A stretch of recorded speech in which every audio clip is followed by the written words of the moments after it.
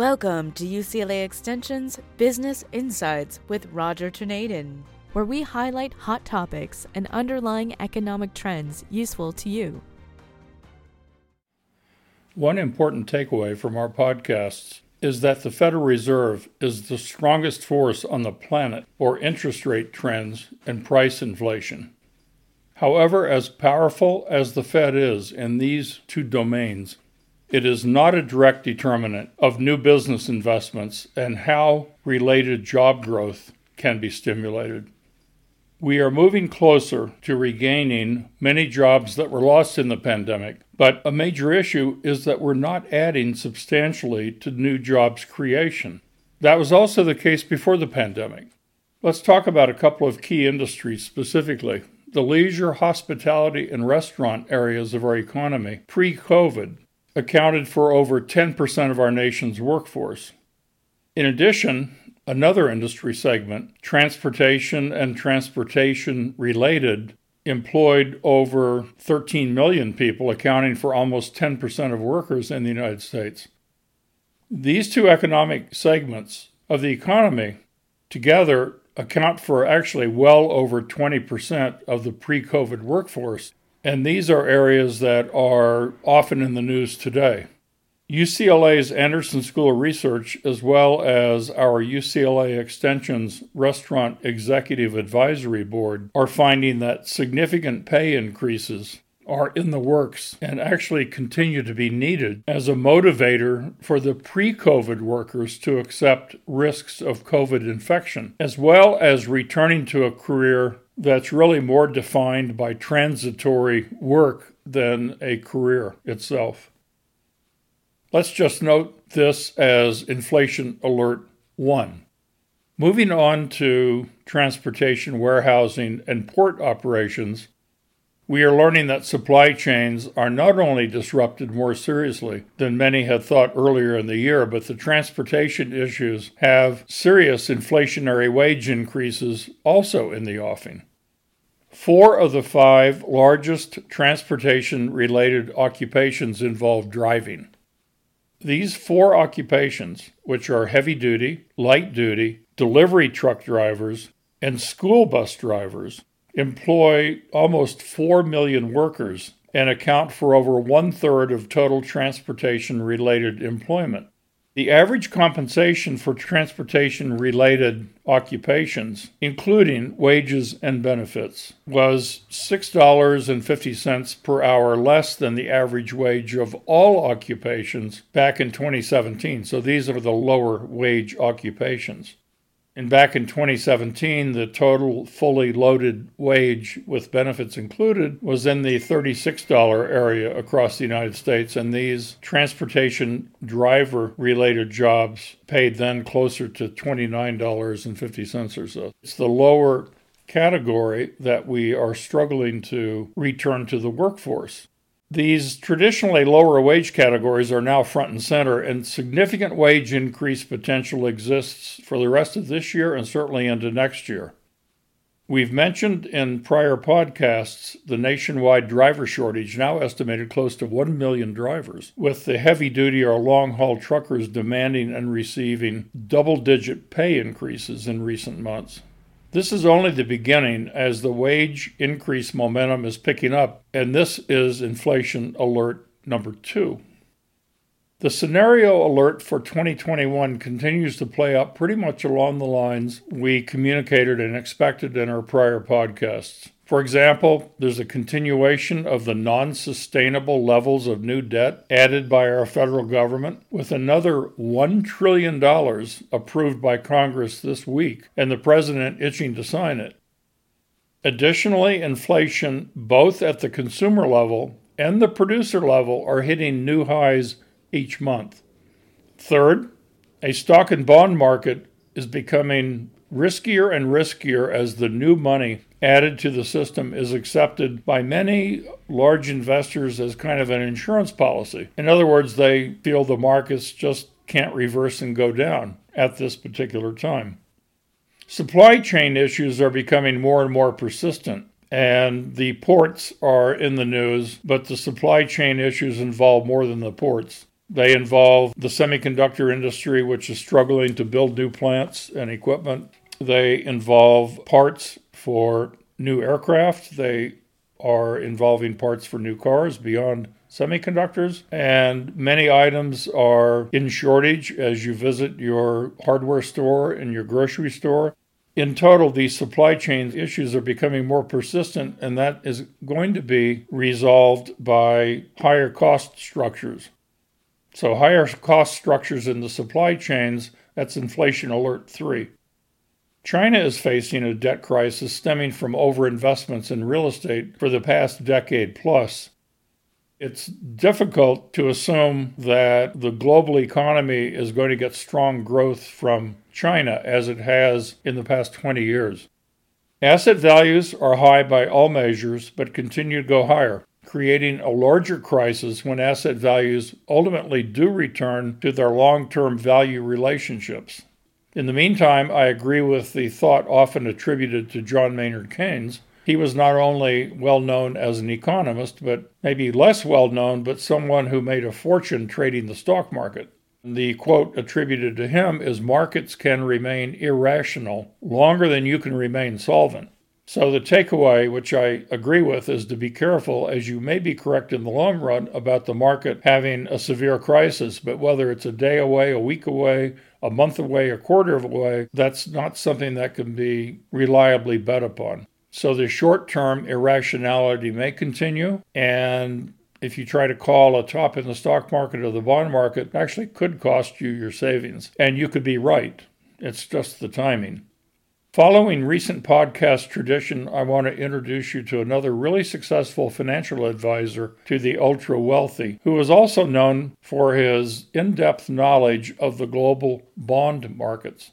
It's always useful to remember that the bond markets are much larger in market value than the world stock markets, which is one other reason why interest rates play a crucial role in all financial markets and Federal Reserve policy.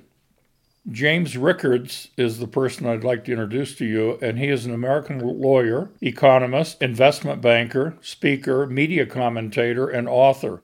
He wrote the book Currency Wars: The Making of the Next Global Crisis. My context today, though, is his panel discussion about a week ago at the globally respected New Orleans Financial Conference. The YouTube video I'm recommending and posting on the SoundCloud page has a bonus. It not only features Jim Rickards, but it features Danielle DiMartino Booth, both discussing financial and cryptocurrency issues. Once again, I guarantee you will benefit in understanding of our current high-risk economic environment with specific suggestions for action well worth your consideration. Back to the Federal Reserve. The Fed has made a decision to keep the status quo as recently as their early November meeting, several days ago. Sure, they'll begin to cut back in their bond purchases month to month, but they will not allow interest rates to be set by the marketplace. I'm talking about short-term interest rates. As I mentioned in prior podcasts, they can't, for very long, for maybe a matter of days, control the long-term interest rate market. They'll keep control by issuing more currency for the short-term interest rate market, and ultimately, in my view, they will be buying most of the newly issued debt the federal government continues to require and issue month after month. And now, the new trillion-dollar debt associated with the newest federal spending bill. My bet is the Fed will pause in their tapering program as needed to keep interest rates artificially low and therefore keep real estate stocks and bonds flying high as long as possible. That being said, the asset markets just mentioned, over their entire histories, experience substantial sell-offs from time to time, and we are way overdue. Here's an example of how way overdue we appear to be. This is more than a trivia question, but how many times in the U.S. history has the stock market, the S&P stock index, gone up 16 days of the prior 18 days? In other words, in an 18-day period in the history of the Standard & Poor's stock market index and our stock market, how many periods have we only had 2 down days in 18 days? And the answer is it's never happened before, but did occur in the past month. Keep in mind, adjustments in prices when record prices continue upward can happen at virtual light speed. And we've seen this recently. The new and wildly popular Squid Game crypto token lost 99.99% of its record high price in a matter of minutes. Less dramatic, many stock market corrections have dropped stock prices 10 to 25%, pretty much across the board, in a matter of a short number of days. Is that a reason now to sell all the stocks someone owns? I don't think so. So no. But it is a consideration for lightening up on profitable past stock and bond investments in favor of holding more cash. When the largest global investors decide it's time to lighten up, look out below. And this is an important risk factor right now, in my opinion. When more of those parties make a decision to lighten up, it can create a huge negative momentum that can drop the stock market substantially in a matter of days. It has before, it will again. The Fed is arguably the most important ingredient in the world's economic stew, but it only has certain powers. Those powers are huge, but not sufficient to keep economies on a long-term growth track. They do have a dual mandate. They've had it since 1913, and that is price stability, which is inflation-focused, and full employment. And if they are not agile, and the markets actually demand certainty, they do not demand agility. In this case, I'm defining the markets to mean the top 1,000 or so investors and investment groups globally. But if they are not agile, their momentum can easily overshoot, which I believe is happening as we live right now. The large investment groups are invested for more of the same, in other words, the continuity or the status quo, but that will be perceived to change at some point because it has to. And at the present time, the Fed is not getting the results that they want. It's creating some discomfort within the Federal Reserve Governor Group, which is itself a little bit unusual. For example, despite their vast money creation powers and control of the short-term interest rate environment, the Federal Reserve cannot control other key ingredients for economic recovery. They cannot directly control new investments by business. They cannot directly control new jobs created. They can hope low interest rates result in new investment, but that's not happening. It has not been happening since pre-COVID and before that.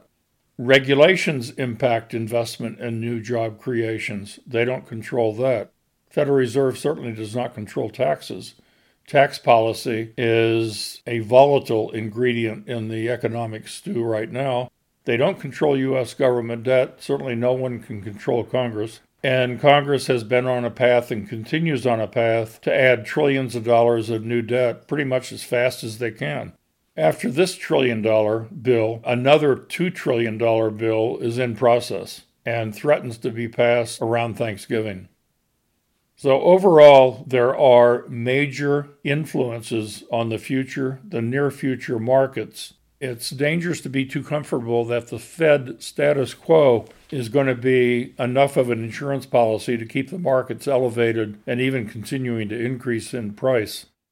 So I hope that you give this volatile environment additional thought.